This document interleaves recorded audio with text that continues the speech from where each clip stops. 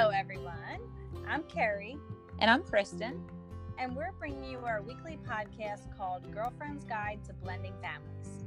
Kristen and I met a few years ago through a mom's club in our town, but our friendship really took off when we started sharing the heartaches and successes we both experienced in raising our children in blended families. We hope to share insights, stories, and a few laughs with you on this crazy and rewarding journey of parenting. So grab your glass of wine, and if something we share resonates with you, let us know. We would love to hear from you. Cheers. Cheers.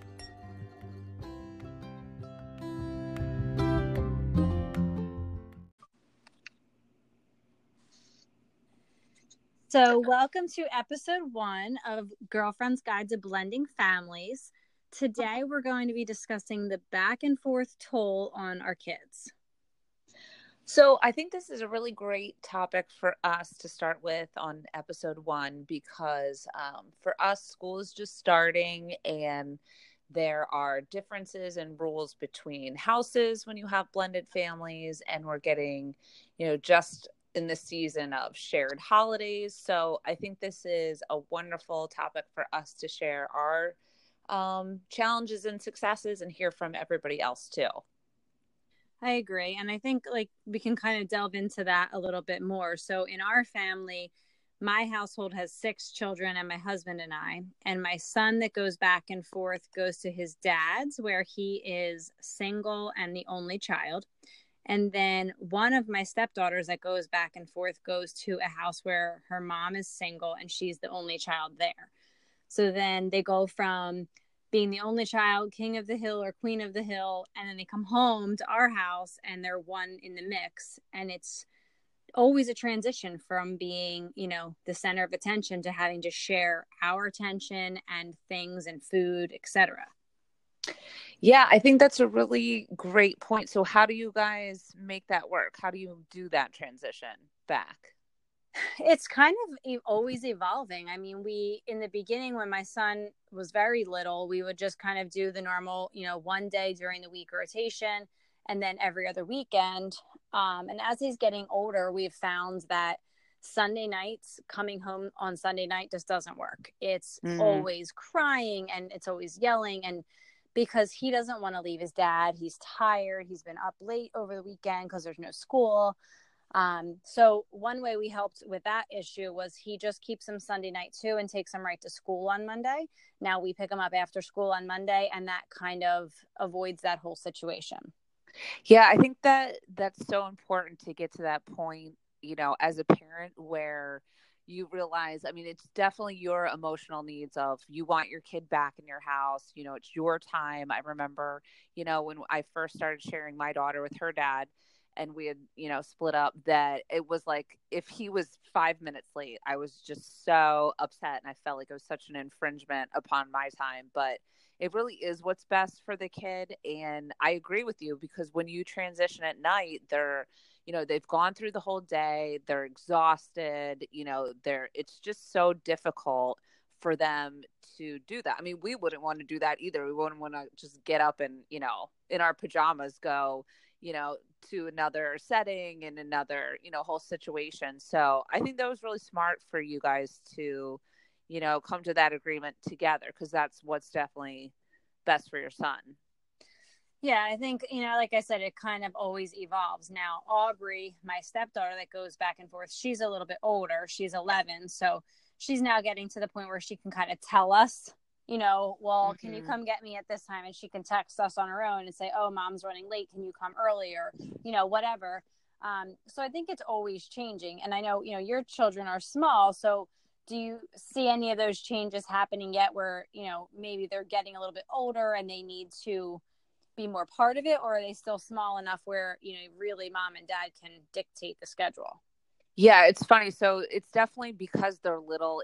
It's more about our work schedules at this point. So, we both work full time. We both have pretty inflexible schedules to the degree where, we always put her first, but we have to say, like, well, no, I need to work late tonight. So, you need to take her the day before, or her grandmom's going to pick her up or something like that. So, I think as long as we just, what I found really, really helpful is just orienting, the kids, especially like 4 or 5 years old, to the day of the week, the time, when I go to bed, like tomorrow is Wednesday, Wednesday, you're going to be with dad. He's going to pick you up from school. And just so that they kind of understand the flow. And over time, whatever your pattern is, they really, come to integrate it into themselves. So they know on the weekends I do this, or, on Sunday is my transition day, so that it's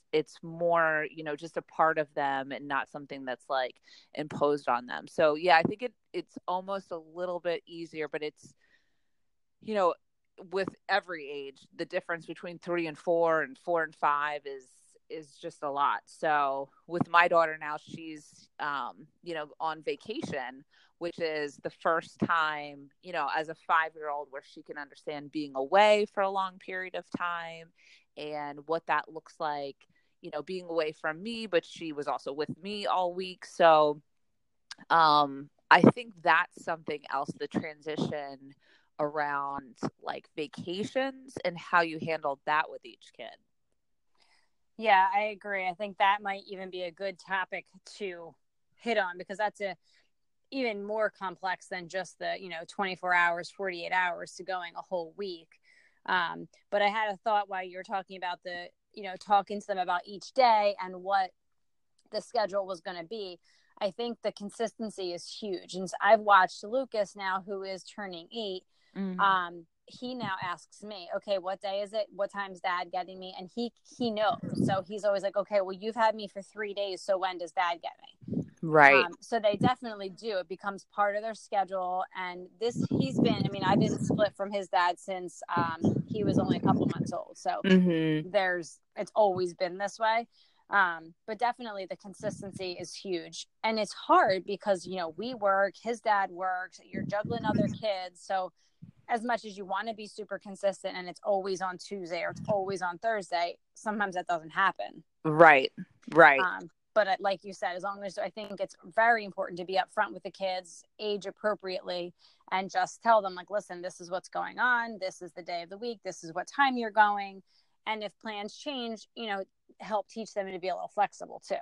Right. Absolutely. And I remember too, just the suggested pattern for custody when, you're going through it, like when they're very little, the children need to see each parent very frequently. Like you could never do, a 1 week on, 1 week off thing. So things even change, based on what's sort of recommended for the child from each age.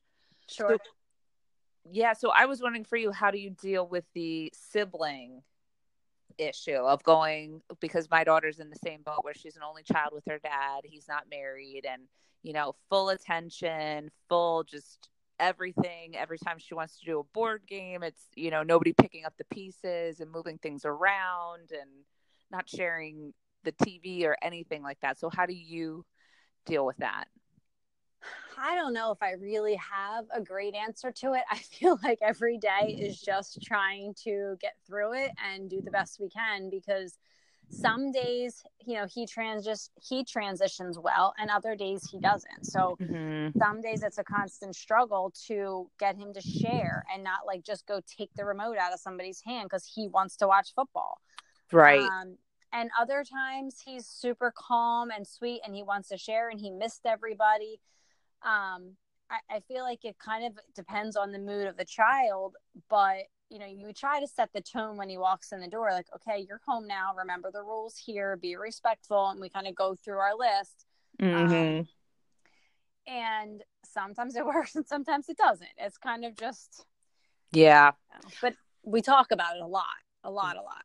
Right. And I think that's true too, that sometimes I feel like it's our guilt that kind of carries over. So I know with my daughter, if she, is having a hard time sharing, and what she does now, she's pretty good about like giving herself space. So she'll just want to go in her room for, a few minutes, which kills me because I don't want any space from her. So, I've had to learn like, okay, this may be difficult for her. And just like many things are difficult for a child in life. That's what they're supposed to do, is just try to figure things out, one experience at a time. So if you can see from your kid the minute they get there what their mood is going to be, things that are setting them off or things that they can tolerate. So I think just allowing a little space and, that like quiet talking of, you're the older sibling, because Lucas is, just like my daughter is to his younger sibling, that, they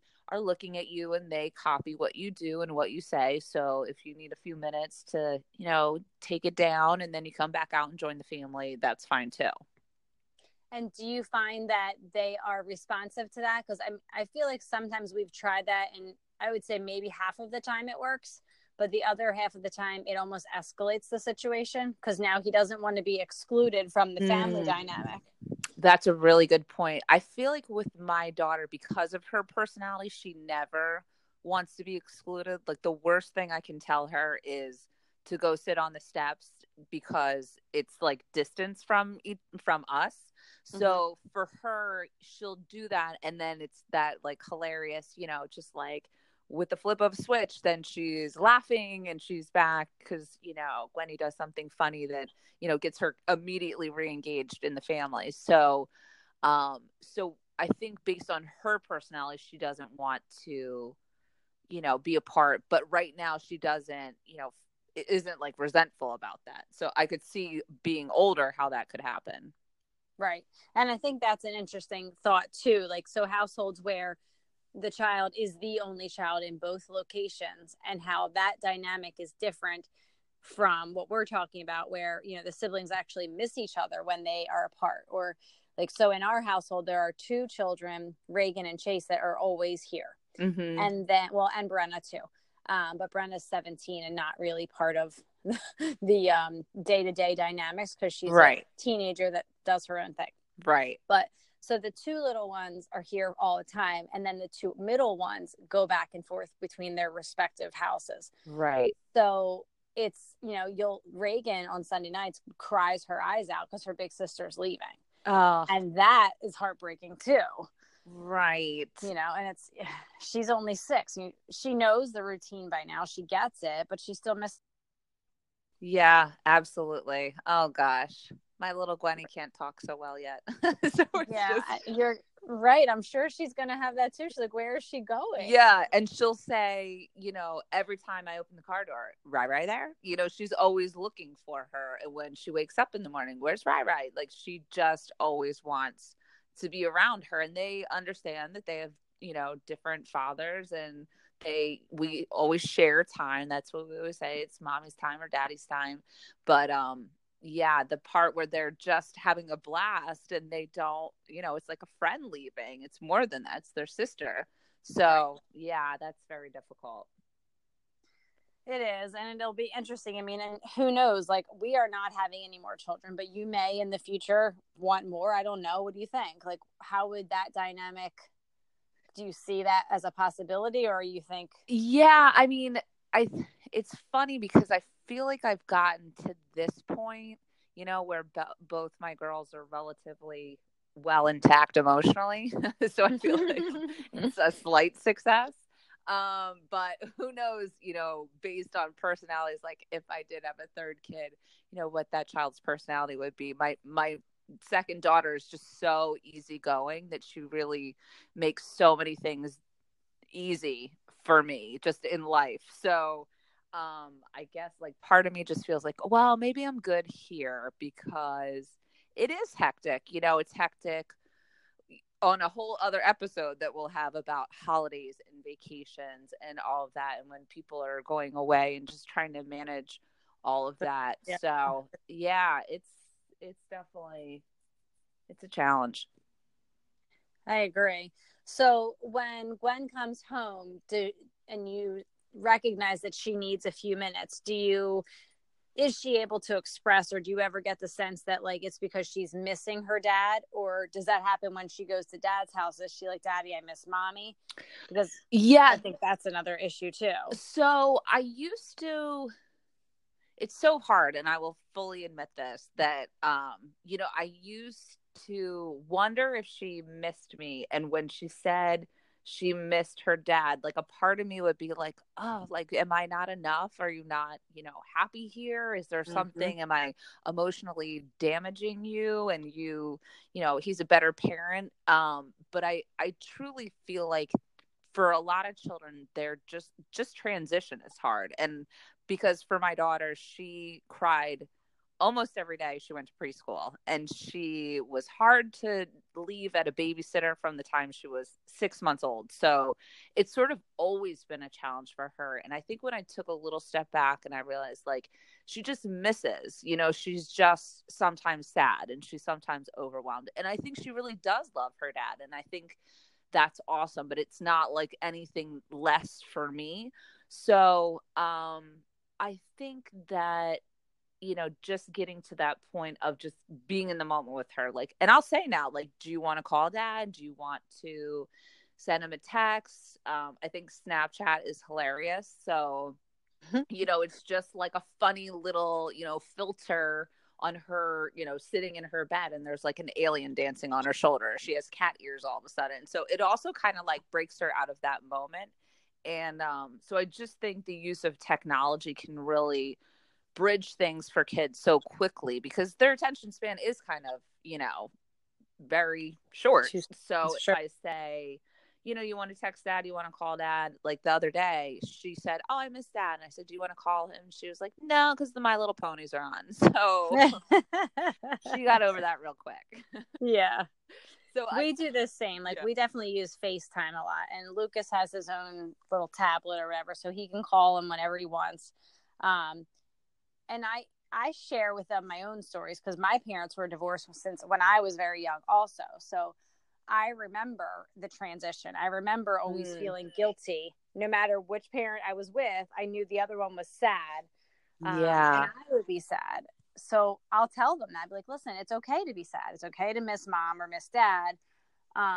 You call, like you do too, call them, FaceTime them. And a lot of the times Lucas is like, no, that'll just make me more sad. And I'm like, oh, Yeah. like, oh. I think that's so amazing though, like how authentic you can be with your kids, because that is hard to, at such a young age that you could remember trying to like please your parents, which as a child, of course you do. That's like your whole goal is, get good grades and make your parents proud. And when you throw divorce into that dynamic, just trying to remember that you didn't want to like really show all of your emotions because you didn't want to upset your parents, and to give your kids like that freedom to say like, it's okay if you miss your dad, that's totally fine. Or, it's okay to call him. I think that's wonderful because that's sort of like the framework of you and, going through their whole childhood, that they know always, like, if you want to stop by and, have dinner, or you want to, meet up at the playground, like that they always have that to fall back on and don't have to worry, about your feelings, because it's already hard enough. Right. And like you said, like inside, I am heartbroken when he says, like, I want to go to dad's, or, oh, he used to refer to his dad's house as home. And it would burn me up inside. I mean, I would say to him, I'm like, daddy's house is daddy's house. This is home. This is where you live. And I was doing it for a while, and it was really getting under my skin that he kept saying that. And I finally like took a step back. I'm like, all right, this is not how you want this to be. Like, I want him to feel at home at both places. Mm-hmm. Of course, like, home's where your mom is, but yes, I finally just, got okay with him calling it mom's house and dad's house, because I felt like I was creating this stress in his life. So he had to think about how he was referring to the houses because he knew he was going to upset me. Absolutely. And I feel like there's so many moments when you're, in this situation where you honestly could like plant information in your kid's head. And then I think to myself, is this what's going to cause them to be in therapy in years from now? Yeah, so exactly. Maybe I should. And if I had a client tell me this, I would be mortified. So please get it together and do not say this. And it does take so much resiliency to just say like, okay, yeah, home is, you have a home at dad's house and you have a home at mom's house, and try to reframe it. And, eventually they, will get on board, but it's difficult because you can't, I feel like, also tell, your spouse that, because there's something where it's like, you're sort of like saying maybe we're not enough together, but it's not really the case. It's just kind of like feeling bad about the whole thing. So it's definitely like a very personal struggle. Absolutely. And, you know, we have, I don't know, I feel like there's definitely the weekend parent in the way we have our schedule set up, because we don't do like a 4-on-3. We just kind of do like every other weekend and one day during the week that is kind of flexible. So I know like in our house, my husband has been a dad for 20 years now. His oldest just turned 20. And he's had to do like all the hard parenting and all the rule enforcing and the punishments and that kind of stuff. And I think he feels frustration that my ex doesn't have to do that. And that, you know, he always has to be the tough guy or the heavy, right, when it comes to making rules. And it gets worse like during that transition time when, you know, when Lucas is transitioning back home, he's coming from being on the weekend, so really no rules at all, no schedule at all, no sleep at all, right, and then comes home and he's like, whoa, there's other kids here, there's rules, there's a schedule, I have a bedtime, and it's just like everything changes. Yeah, and that is, you know, just reinstituting all of that for Lucas does probably take two people. You know, like sometimes you have to be like good cop, bad cop, like, come on, it's time for bed, come on, like your 15 minutes is up. And then the next person has to be like, no, turn it off now, you know? So, which is hard when they haven't been there all weekend and now you're being heavy. And now one dad is like super sweet and lovey all the time, and other dad is strict and making rules all the time, which is a whole nother topic that we'll get onto later. Right. Agreed. I think that's a really good topic. You know, even if the other person is also sort of like congenial, I think just not like when the other person doesn't feel like they're enough, like, you know, they're the stepdad, not the dad, that there's definitely, you know, I think a little bit of hurt there for them as well. Like, you know, why don't you, you know, like run to me when you're upset, you know, like, why do you just always go to your mom? I think there's definitely a dynamic there that we can explore. I agree. I have lots of ideas coming to mind on that. I know. So when you guys, moving on with this topic, when you guys transition with Gwen, where do you guys meet somewhere in like a neutral place? Does she come right to your house? How do you guys handle that back and forth? Yeah, so I think that's just the beauty of, you know, hanging in there over time, which I would say to anybody who's, you know, first starting out, going through a separation or divorce and sharing custody, that it's so painful in the beginning and it really does get better. And everybody will tell you it gets better, and you don't believe anybody when it's first happening because it's just basically the worst. So, you know, I think too, for me, we always met in a public place, not like a police station. It was never, you know, hostile to that degree, but I think we had some animosity towards each other, and I for sure know that I did. So we met someplace, you know, equidistant to the houses. And for me, it was just a lot easier to meet someplace, like to take my daughter in the car to meet her dad somewhere, because it was like those last few moments, like I said, like I was counting every minute till I got her, and I was counting every minute, you know, until I had to give her away. And so, you know, that drive was just like a very peaceful, quiet time, because when her dad would come pick her up at the house, I felt like I had to almost like go sit on the porch with her and just like get her away from all the noise so we could have, you know, like just a moment together. So for me, it was, you know, someplace picked, you know, by both of us in the beginning. And then over time, you know, when I really let go of just a lot of anger that I had, it just became like, oh, hey, I'm going to be in the area anyway, so let me just drop her off. Or I sort of know he always is like late. So if I had to be someplace, it's just like, well, I'll drop her off because I know I'll be where I need to be on time. So it was definitely evolving and more looser as things have gone on. Gotcha. Yeah, I think my parents always did a neutral place, but that was more just a geography thing because they lived 2 hours apart. So they would kind of meet in the middle. Right. Sometimes. But with Lucas, when he was real little, his dad would come to the house because where he had moved to, he didn't have a crib or any of that kind of stuff for him.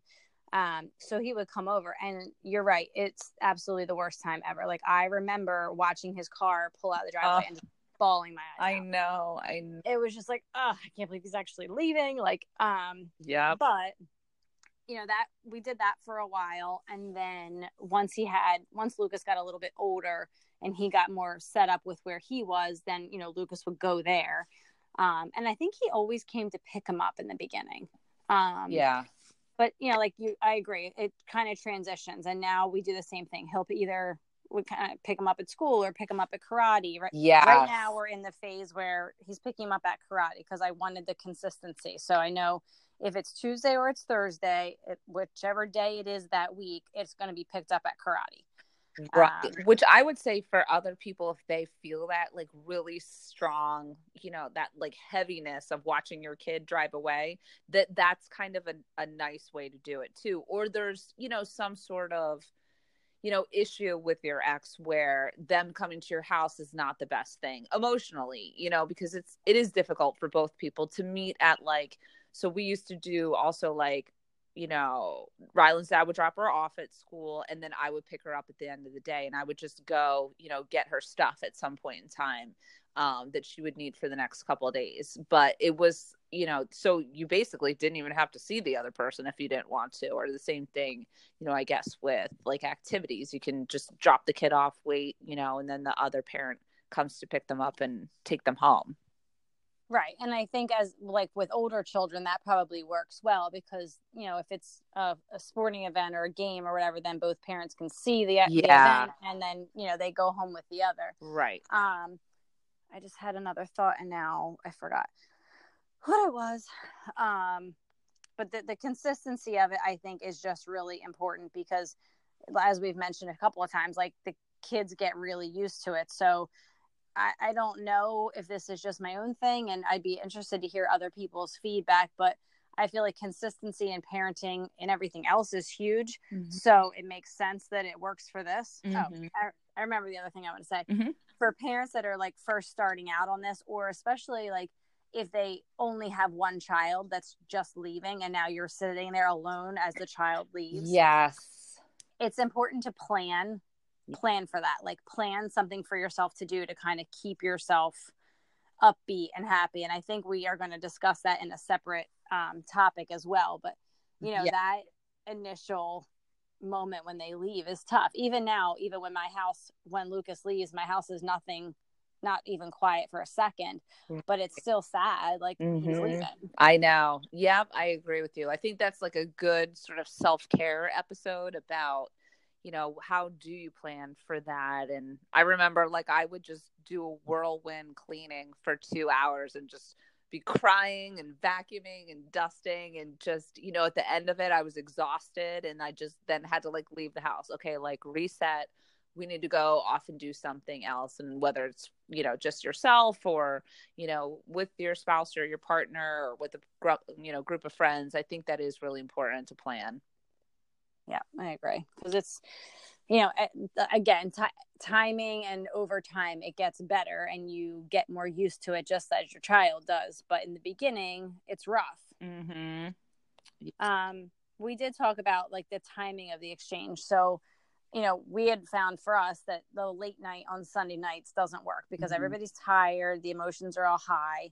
And I think that for kids, probably up until they're like 12, I would say, trying to time your exchange when they're not exhausted is a big deal because it just makes everybody's more clear-headed. And I think it just makes it easier for everybody.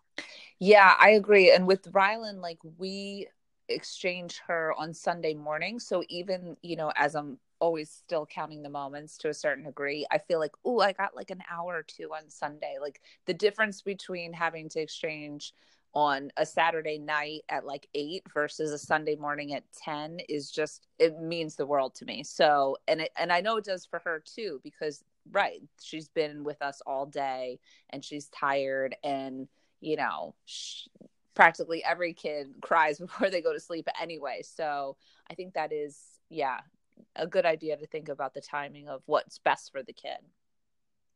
Right.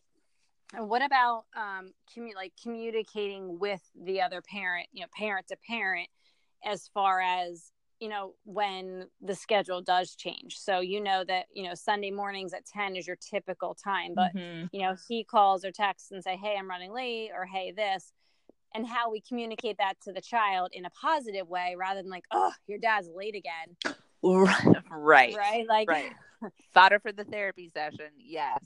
Mm-hmm. So I think that, I looked at it as, and I still really do to this day, that, basically like it's tit for tat in the nicest way. It could be tit for tat in a terrible way or in a positive way. So if I extend myself to him, he's running late, and I say, no problem, or I know something changes with my schedule that I have to give him as much notice, or if, I need him to watch Rylan while I, have to go to a wedding, that so he has her for the weekend, then he'll reciprocate and say, well, why don't you have her for the following weekend? So I think it's just trying to be, even though it's impossible at certain points in time, to be as cordial as possible, almost like you're in a business relationship, like how you would conduct yourself at work. So if you needed to call out from work, how would you do that, to your boss? Or if you needed to take a week's vacation, you would probably give your boss, a month's notice so they could accommodate for scheduling and coverage and all that stuff. So I think the communication is important in terms of, just showing that you respect the other person, but just like the reciprocity back, that you're going to get that in return.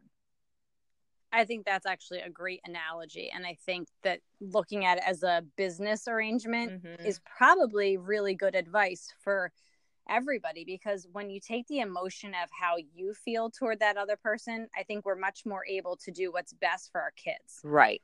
And right, you're going to give them the same respect you would give your boss, because if you're running late, it happens. Right. And so this happens a lot in our situation, because my ex works in sales. So, sometimes he gets held up, and I don't ever say anything negative about it. I'm just like, oh, I'll pick Lucas up from school when he's expecting his dad, and he's like, why are you here?